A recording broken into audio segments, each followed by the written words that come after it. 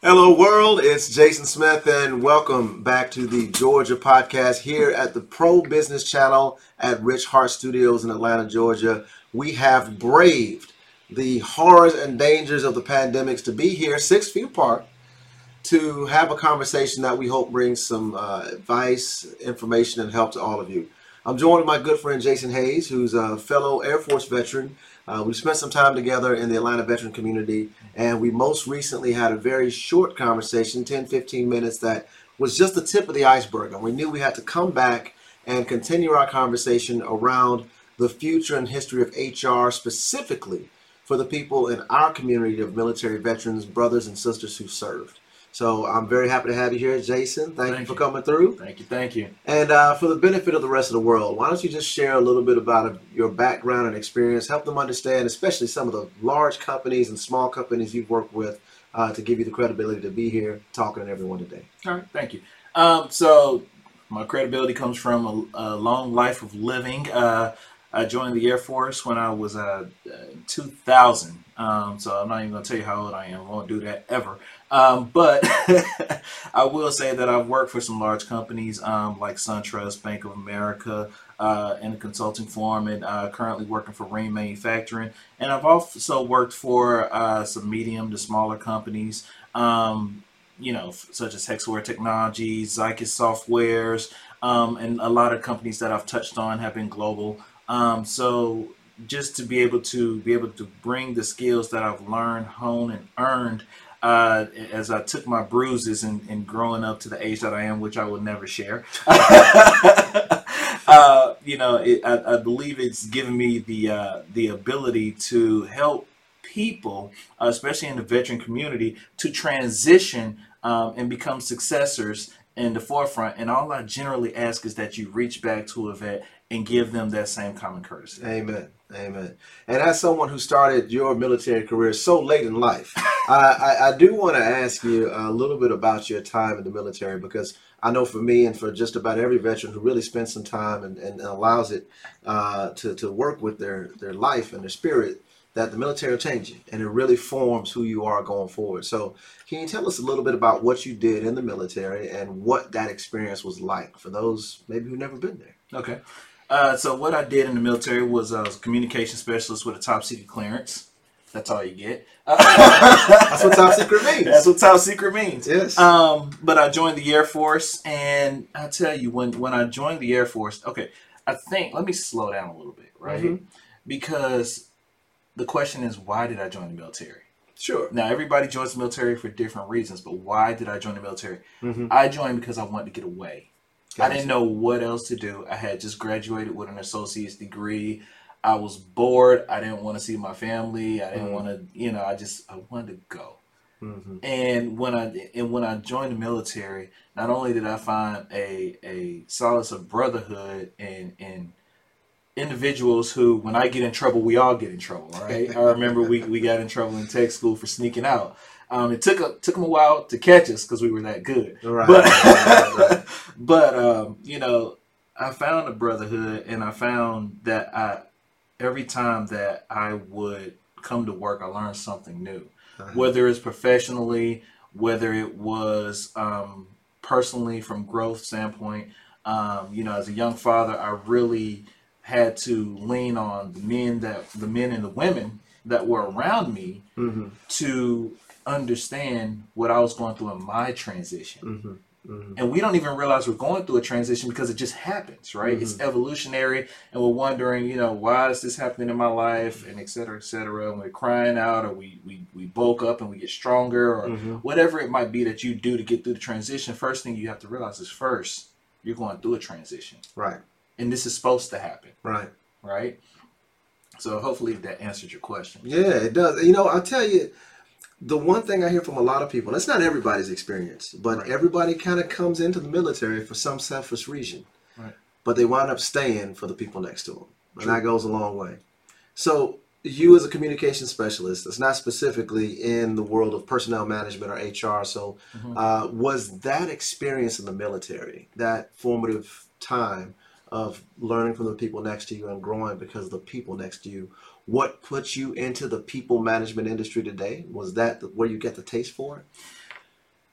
No. Interesting. No. Interesting. So what happened is while I had got laid off, and if you know about Don Long and his book, and you know the interview that you had with him, he talked about going through a transitional period where Yes. you know the plug was pulled, and it's like, what do I do, right? Yeah. So you know the plug was pulled, and I was like, what do I do? And I said, you know what, I want to go teach. I want to go teach at the university because I was originally in graphic design. I originally went to school for computer animation. While I went back for my master's degree, I went to go work in the federal work study program. And I was like creating resumes and doing all this stuff, right? But I went back to school for my master's in international marketing. Okay. All right. So while I'm sitting there and I'm working on these resumes, which I want to thank Sheldon, all right, who was my boss and mentor, who actually brought me into the program. Okay. Ex-Army, believe it or not, didn't know at the time. Army folks can do some good. They can do some good every now and then, right? But you know, it's Air Force guys, right? Now, you know, those Army guys call targets tanks. I don't know why they do it. Go ahead. So, you know, I actually started to piece something together.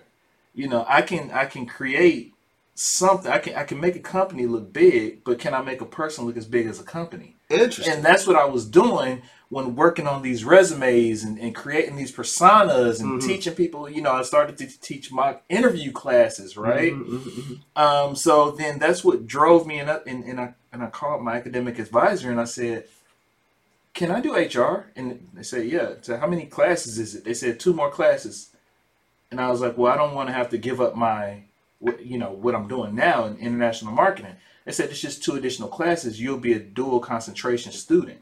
And I was like, oh, okay. That's not easy. I said, okay, let's do it, right? Interesting. So then I got into HR, and then what happened is I didn't even realize HR had various fields, right? So you have employment relations, employment law. People would think, oh, those are the same. No, they're not. You have talent acquisitions, which is also known as recruiting, right? You have your HR generalist. So there's different plethoras of platforms in HR.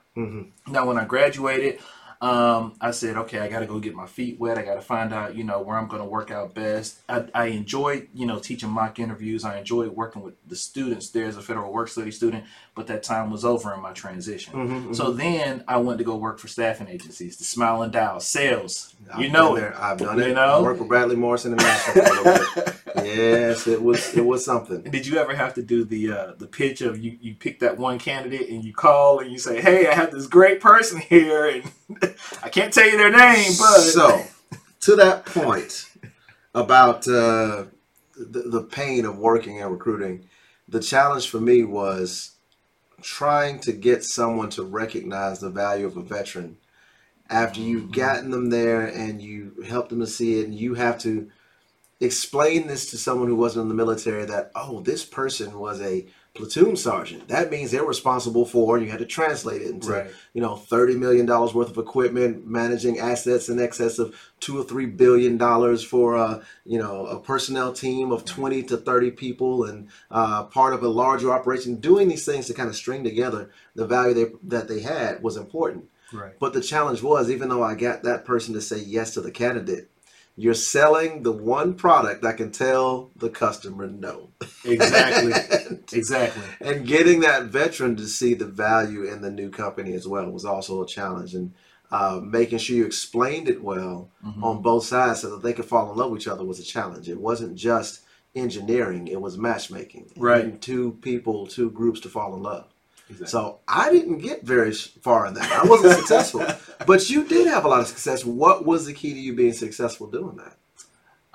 As you see on my profile on LinkedIn, and as you will always hear me say, I'm a human first and a resource second. I'm a human first and a resource second. So I like to draw back in my time. Where have I been here before? Where have I seen, not where have I been here before, but where have I seen this before? And I like to internalize, right? And maybe I made the right decision at that time. Maybe I made the wrong decision at that time. But, you know, when I internalize, and what you also learn in HR is how to speak carefully when delivering a message to somebody, especially when you're dealing with employment relations, because you don't want to say anything that's going to set them off and make them feel less than valuable, because they made a decision based on the way that they grew up. You know, where they seen it before. Where they seen it before. I like the way you phrase that, because someone said the smart learn from their own mistakes, but the wise learn from the mistakes of others. So you don't have to have seen it firsthand, as long as you've seen it somewhere. That's right. So let's get back on the timeline. So you're there in college, you're figuring out what you wanted to do, and you discovered, okay, this HR thing kind of makes sense, right?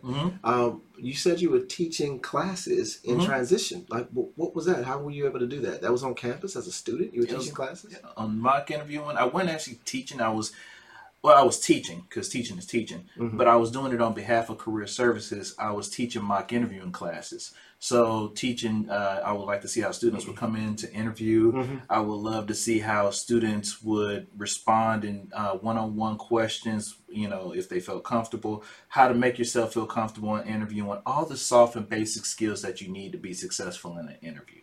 Outside of the military, was that your first experience in teaching, training, and coaching? We all have to do a little bit in the military, but was that your first civilian experience teaching and coaching? No. Really? So you got a wait for a civilian? Hold on, I got to think. That's why I'm not going to tell my age. Back in '63, I was in '63. I will share this if we want to go back in the timeline. When I was in tech school at Keesler Air Force Base, I got in trouble for falling asleep in class. I got in trouble so much, and so it must be a Jason thing. It could be. And so my the TI, while I was in class, he called me into the office. He said, "Why do you keep falling asleep?" I said, "Because it's easy and I get it." And he was like, "What?" He said, "Do you think you could teach the class?" I said, "I don't know. You want me to?" He was like, "Yeah, go do it. I'll observe from the outside and see what happens."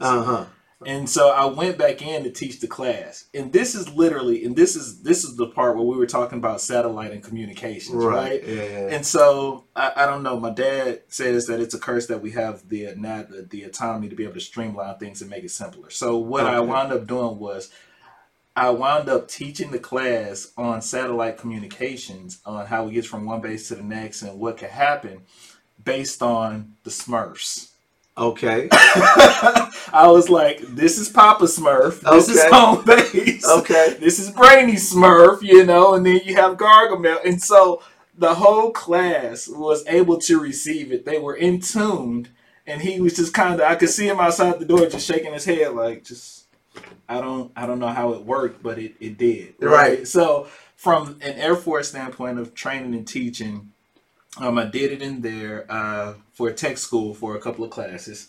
I didn't want to get recycled back. Right. And then from a civilian standpoint, I would say no. And the only reason I say no is because I feel like I've always been a teacher. If I learn something or if I gain some type of knowledge, I'm going to share it with somebody. Right? And I just pick up the phone and I just start dialing and smiling and calling and say, "Hey, did you know this was going on? Hey, did you know this is going on?" Which is why I am very intrigued with Vet to Industry. Yes. Have you heard of them? Oh, Brian Arrington. Yeah, that was golden. Brilliant. Taking everything, putting it on one website so we don't have to go everywhere else. Yes. And then I'm telling everybody, like, "Have you heard of Brian Arrington? Have you heard of this guy? Have you heard of this guy?" Just sharing. It's just sharing. Well, let's share real quick because I don't think everyone listening knows what Vet to Industry is. Let's get them caught up. Explain Vet to Industry for everyone. So Vet to Industry, and Brian, don't shoot me if I get this wrong because you don't pay me. But Vet to Industry is where Brian has compiled. Well, let me slow down a little bit.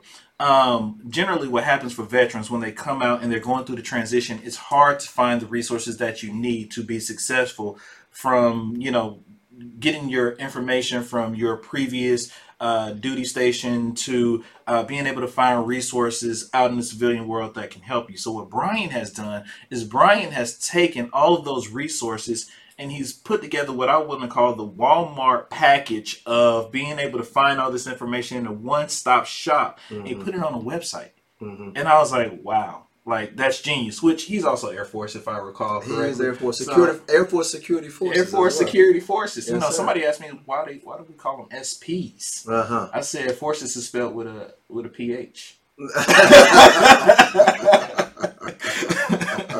So, oh, that was an Army answer right there. it's the last. There you go. So yeah, Vets Industries is a great website. Which like I said, as far as being able to teach people and reach people, I think it's just not being scared to open your mouth, which goes to part of the original question that you asked: what did you like, or what did you enjoy, or what transition did you see when you joined the military? Is after you make it through that first 6 weeks or however long your tech school is or basic training, you realize you have a loyalty with one of the biggest group of supporters that will cheer you on and fight for you in the United States of America or wherever you may be. Absolutely. So to that point, now you're in the place where, once again, just like tech school, you've learned something, you understand it. Now you're starting to teach it. You're reaching out based on your experience as an HR professional for all these many years, big in companies and small. You're taking all of that internal HR experience and you're reaching out to a lot of other veterans in transition through Vets Industry, Vetlanta. I've seen you at Bunker Labs events. You're out here in the scene. You're actually putting the work in, and I really, really appreciate it. That's how we found each other. You were out there serving, teaching. And going back to the Bunker Labs piece, you were there because you've got a penchant for entrepreneurship and small businesses. You named a couple of small companies you worked for. Right. Were those entrepreneurial, like startups, some of them? Did you have people who were kind of just at or in that growth phase as a startup that you worked with in that time? Some of, you know what? I would say it was in that growth phase. How did that feel? It was kind of like the Amazon in the garage thing. You didn't really know what was going on. You just knew something was happening. Yeah. And you just you stay in your lane and you serve, right? And that's just kind of what I did. I said, well, what do you need for me to do? What do you need from me, right? And that's probably one of the things you're always going to hear me say whenever you pick up the phone at some point in the conversation. How can I help you? Yeah. Right? Yeah. You could ask Dr. Shelton Good, once again, an Air Force veteran, one of my mentors. Sharp guy. Very sharp, and my question, I ask him is how can I help you, and he in returns asks me the same question. Yeah. I feel like the best thing you can do in entrepreneurship, in a company, and whatever you do, never leave the conversation without saying, how can I help you? How can I help you? Do you think that the ground has shifted in that entrepreneur world where the normal was that you had to get out there and really be good and do good, and now it's kind of different? If you can't be good at it, right? Right. Do you feel like the entrepreneur space has kind of changed a bit from when you were working in that growth stage small business space to what it is today? No. Still the same? Still the same. Okay. Let me ask you this. How does the stock market work? Okay. Rhetorical. So I'll let you answer that. All right. Basically, you put money in. I hope you get, some profit and gain, right? Yeah. Or you be ready to take a loss. Okay. Right? Anybody in the finance industry will tell you, if you go into the stock market, there's a couple of things you got to have. Patience and money. Yeah. All right? So with that being said, that's the same formula for anything else. And think about how long the stock market has been around, right? So with that being said, the formula, we want to be good, right? But how do we be good? How do we become great? You have to keep doing it over and over again. You have to beat it in the head until it becomes a part of you. Muscle memory, same thing they teach you in, basic training in the tech school. When they're teaching you how to hold that rifle and to say, hey, a shell might pop out and burn you. Right. Don't throw it down. Right. You know what I mean? So the more you shoot and, you might get a couple of shells, the one thing you know is I can't burn it down, but I might have a little reminder here later, right? Right. Because we grow from that pain. Right. So growing from that pain and what we want to do in developing our normacy, our normal, right? That's what's going to make you successful. Right. Now, I didn't know out of school what I wanted to be. I didn't know in school what I wanted to be. I knew I liked to draw. I like to create documents. I like to do certain things, and, so I didn't know I wanted to go into school for computer animation. And then I went, to one visit to the Art Institute, and I started right after I graduated and then went right into college. Right. So, and that's another place where I found, a commonality, right? But Yeah. I wasn't connected to everybody in the college. Mhm. I was just connected to, all of us awkward, weird, cartoon kids who like to sit out to ourselves and draw and Yeah. do this stuff, right? But Yeah. that's not what I get from the military. It's a good thing you grew out of that awkward, weird phase. Oh no, I haven't. I have not. I wish I could. But that's not what I found in the military. Yeah. What I found in the military is no matter your job, Mhm. no matter your rank, Mhm. no matter what it is, I'm here to help you. I'm here to support you. And that's the only reason I've been successful in my career. Johnny Brandon, who also worked at the university, because the university did actually hire me full time. There you go. And I was a student services advisor. Okay. Okay. So I sat in At the Art Institute or your no, at AIU. At AIU. Yeah, Okay. you get those. Yeah, they'll get confusing after a while. So while go after I left Art Institute and I transferred over to AIU, I worked with Johnny Brandon. Mhm. Johnny Brandon. Actually, I didn't work with Johnny Brandon. I still work close. I worked close to Johnny Brandon, who was a Marine, and I still have my connection to Sheldon, who was still over career services. Both veterans. Mhm. If it wasn't for them, I wasn't going to make it far. And then we had a new president come in at the time that I was there. His name was Peter Carrera. Okay. All right, which is the last name is just cool within itself, Carrera, right? Yeah. Right. So Peter came in, and Peter was an Army veteran. Mhm. And Peter always walked around every morning. He wanted to see who was there, and I was always there. And he would peek in, and he just kind of do a nod, But it's the discipline that I learned from the military Right. that got me the respect of the gentleman all the way up to the president of the school. Which I have a great picture I'll share with you of me and Peter at my graduation, Yeah. right? And then I will say, every time I went to another job or worked at another business, Mhm. every time I came across somebody who served, or who Mhm. has a child that served, Mhm. or who has a spouse that served, in anything connected to the military, there was always this instant connection of, how can I help make you successful? Mhm. What do you need from me? And even at the company that I'm at now, I've Mhm. gotten that from the veterans that I work with and I partner with. No matter the department, no matter the rank, they're always there to say, hey, how can we help each other? And you're asserting that spirit of service is still what drives entrepreneurship today. Those growth state companies are there serving their companies, serving their industry and communities in ways that they can make sure that they're impactful, and that's the way to succeed in entrepreneurship. That's the best way to succeed. I gotta tell you, that's wonderful, and you are sitting in a brilliant place. You've got that depth of understanding for the small companies. You've worked with lots of big companies, and now you're helping them with the biggest, most challenging, most valuable part of the entire organization. You're helping them with people. Mm-hmm. Now, I know that world has changed in the last 60 days a good bit. Yeah. I'm sure there's a lot of struggle going on, but especially for those small growth stage entrepreneurs. And as you know, not as much as I want to. I'm leading an effort here in Bunker Labs to try to gather more knowledge about how small businesses can survive in this time, especially in around that HR space, and gathering knowledge and information. I think I posted something about that in our recording, in our conversation that started this second interview, right? Correct. So let's go specifically to that combination of your understanding of small business and HR and where we are today. Like, how is the world different for organizations as far as people management goes today?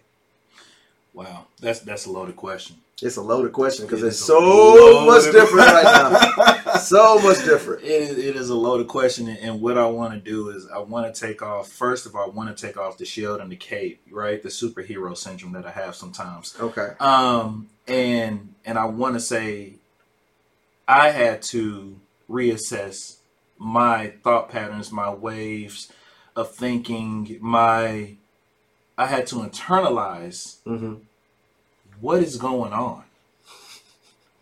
And you know what I came up with? What is that? I have no clue. I mean, because this is not a threat from another country per se, right? This is not a economical thing. This is, well, I mean, it's economical, but it's not biochemical warfare, right? Where we were trained to put on hazmat suits, right? This is it's weird. It is. But it's understandable, right? So it kind of puts you in limbo. It puts you in a middle space. So I had to internalize because my 2020, probably like yours, probably like everybody else, is not going along the path that we want. Out the window. Right? So, and let me know if I go down the foxhole here and I need to come back out. But I'll save you. you know, I believe the question was around how can entrepreneurs be successful? Yeah, so, or small businesses, especially some of those growth phases, they've got an HR department and HR needs. Right. How are they going to survive in this weird time? So first, I will ask them to do what I do. Be a human first, Okay, and a resource second. You don't have to be in HR for that motto to apply. Okay, be a human first, resource second, and then think what makes sense. Right? Like a lot of companies say, hey, in order for us to be successful and keep functions going, let's let our employees work remote. Now, sometimes the problem with small businesses is they like that intimacy of having the employee there, right? But you got to let go of what we'll call control and trust that your employee is going to go home and give you the same level, if not more, productivity from home, right? As I said in our last interview, working remote is nothing new. It's been around for a while. So to think that this is something that we weren't prepared for. No, we've been prepared for it. It's just was the companies or was the small businesses prepared for it, right? Because why do small companies or those startup companies begin is because somebody was probably working in, we'll say, corporate America generally. We'll go with corporate America. They came out and they said, I want to do my own thing because I can make it better. So what you need to do is continue to make it better, right? But don't forget those values of where you came from that you did like about it. Taking care of people, Yeah. Right? From a financial standpoint, where is the investment for your money going? All right, because what you have to think about is there are tax breaks for businesses. And so if I own my small company, right, I'm going to be doing a lot better if you're my employee, because if I have to lay you off, I'm like, Jason, I'm sorry, I gotta let you go. I heard some stats. What is $4,000 to $5,000 cost to a large corporation to fire someone? If you get a bad hire, it costs them $4,000 or $5,000 and get rid of them. Even more. My goodness, I've got old stats. So it's expensive to move a lot of people out of the organization.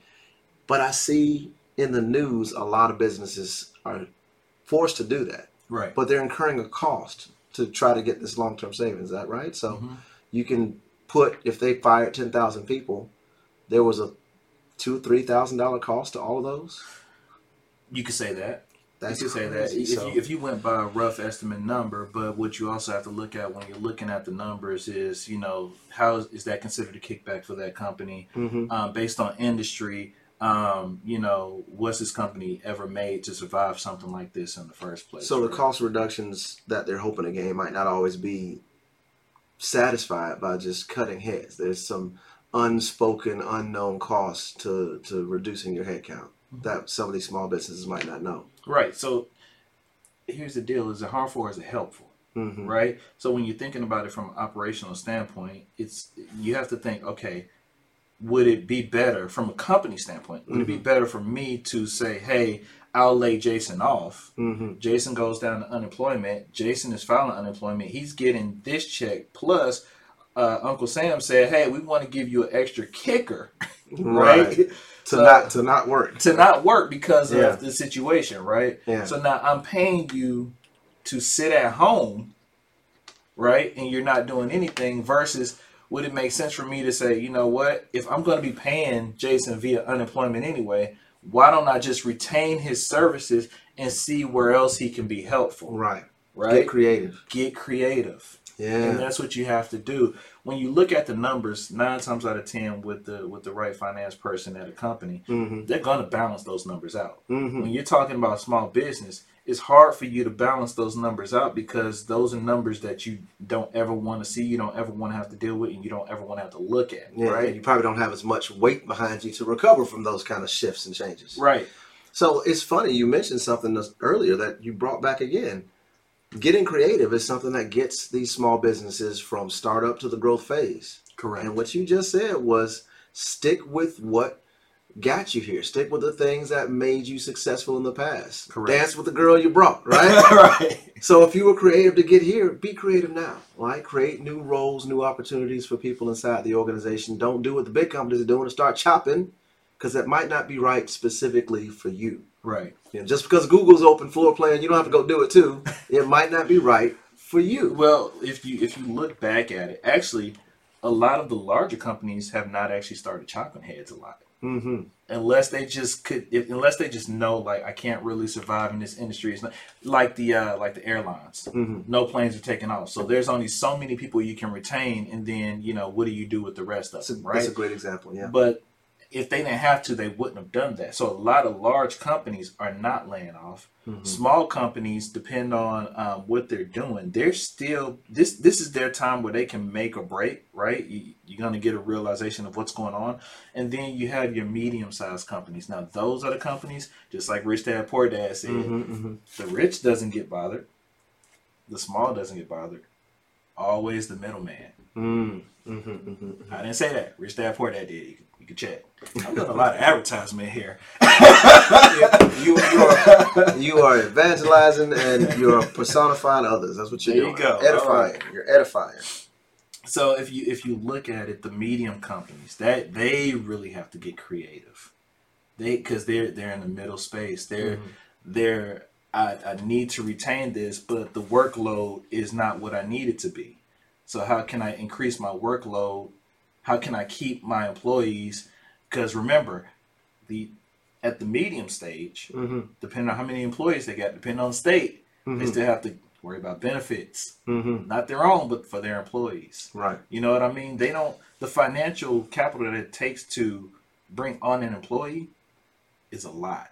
Mm-hmm. People think that, when they get their offer letters, it's like, oh, wow, they're paying me this much money into them. It could be good, bad, or okay, right? Whatever their life choices are. But you don't think about how much it took for them to even get you in the door. Right. And you haven't even been trained, processed, you haven't even got your badge yet. None of that. And the company has already invested money into you. Mm-hmm. So in that respect, all the knee-jerk reactions you think are happening out there, and all the news and the hype that you hear, and all the millions unemployed, maybe most companies aren't being so reactive as it seems. It's been a big investment to get these people here. Mm-hmm. There might be a lot of other people actually holding on and trying to keep people in place more so than we Right. thought. Well, that's comforting, because the news is very bleak right now. It's good to hear someone with the insight Right. to let the world know what's really going on. Now, coming out of this, we talked about being creative and we talked about being more human, especially in this time of struggle. Mm-hmm. How are we going to build a better HR process to kind of help be more successful? And these smaller companies, the ones in the middle, Rich Dad, Poor Dad, Mm-hmm. the ones in the middle probably have more flexibility than some of these other larger companies do to create better HR platforms, systems, ways of doing things. I don't need specifics, but philosophically, what would make HR better for those middlemen as we go forward after this pandemic? So things that can make HR better. First of all, leadership has to talk to HR. Okay. You have to tell us what it is you're trying to do, because we can't. I can't come to you and say, "Hey, Jason, here's a cheeseburger for lunch." You might be like, "I don't eat cheese on my burger." Gotcha. So it first starts with dialogue. Dialogue from the top. Dialogue from the top. Okay. Because HR is a service, right? So in order for us to service you, you have to tell us what it is you want, what you're looking for. You can ask us for certain data. Say, hey, we've laid off X amount of people. We've had these people working from home. We have, these people who are working, they're coming in part-time. And we have these people who are working in let's say a plant or a factory, if you will, right? So with that being said, you have to tell us where you're trying to go with this. Okay. Right? That's important. Because one thing that I can think of is, oh, we're going to start giving out clothing allowances for people who have to go into the office and they have to dress up. Yeah. Oh, we're going to give them a little clothing allowance. Those kind of things. Right. Gotcha. Because but you need the context for where that decision is going to fit in. Right. So if you think about the context, I've been sitting at home. I might go walk. I'm glad of the lighting because you can't see all the wrinkles on my little shirt, but it's all good. Hit the right angle. Nobody can see you. Nobody can see it. That's it. So we got to get the communication flowing from the top. That's right. One. Is there anything else? You have to think of your 3 to 5 year and 10-year goal. Look further down the road. Look further down the road. Okay. How does this help the company? How does this help the company to increase self-branding? Okay. Right? So, there are tons of companies that people will go work for just at the drop of the name. Mm-hmm. Why is that? Because they've already heard something great about that company and they're like, oh yeah, I'd definitely go work for them. Believe it or not, it's really, people are still connected as much as we like to think that we're connected by, I want to know the 401k, I want to know the benefits, right. I want to know, they're still connected by people. Gotcha. You know what I mean? And that's why we have presidential elections, because we got to vote who's going to be all the way at the top of that pyramid. Same thing with companies. The person at the top. Who am I working for? Yeah. What am I working for? Why am I working for this? Because here's the deal. If it's the right opportunity, a person will come in and work for less money, but they'll give you that dedication that you need. I can see your international marketing degree shining through here as you talk about something that people see as a mundane internal service to the organization as a function of making sure you market their comfort and the humans first and resources second, the people in the organization feel about their job, their role, and the person at the top. Correct. That's an aspect of marketing in a lot of ways. It is. And a powerful one at that. Yep. Okay. And great things come in threes. Is there another point that you would have for those middle companies to look to the future and have a brighter future in human and people resources? So if they do have a human resources department, which they all should have some type of human resource asset available to them. If not, there are ways, consultants that can come in and help out. But they have to listen. You have to listen. You have to listen to understand. When you want something done, and then ideally it can't be done the way you want it to be done, you have to listen to understand why it can't be done that way, and understand it's not going to happen on the first pass or maybe the second pass, right? But understand, once again, you're dealing with humans, right? So third thing I would say is for our HR people, because I know sometimes we're a little bit more relaxed. Yeah. We're a little bit more soft and subtle. Speak up. Okay. Nobody's going to hurt you for trying to help them. Right? Excellent. So sometimes we do become more of a follower, but sometimes we have to step up and be a leader. Right? Take charge. Yeah. Not, go pick at the company or anything, or no foolishness. But make yourself heard. Make yourself heard. Gotcha. That's going to really help with that communication from the top for sure. Correct. Definitely.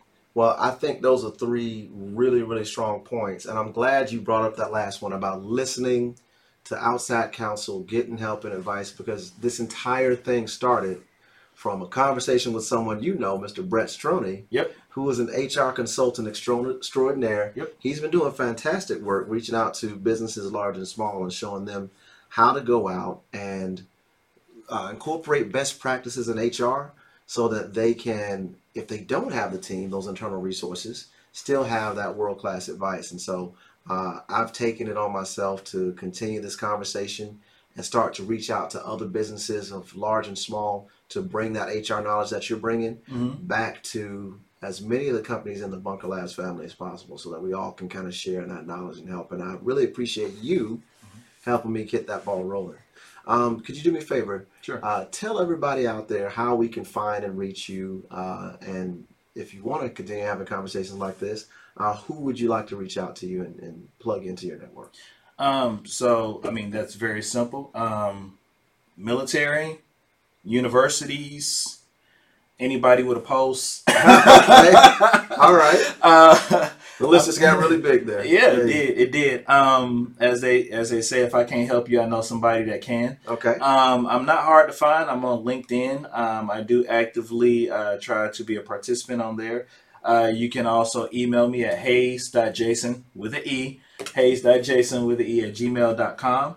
And then if you ever just want to reach out and have a phone conversation, I can always send like a calendar invite, and we'll sit together and we'll schedule out some time, because it's like I was saying before, companies need help and individuals need help. And my job that I enjoy doing is to customize your training, just like when you go to a gym, right? Yep. That personal trainer has to customize for you, Yep. for what you want, for that physique, look, feel, whatever. So that's what I do for corporations and individuals. Sounds fantastic. Well, JASEN HAYES, we appreciate you coming in, and it's always a pleasure. As one Air Force guy to another, as a veteran to another, I appreciate you and what you're doing, and we'll see you out there on the road as we go out and evangelize and help as many as possible. So you have a great rest of your week, and we look forward to talking to you again real soon. All right. You too. Thank you.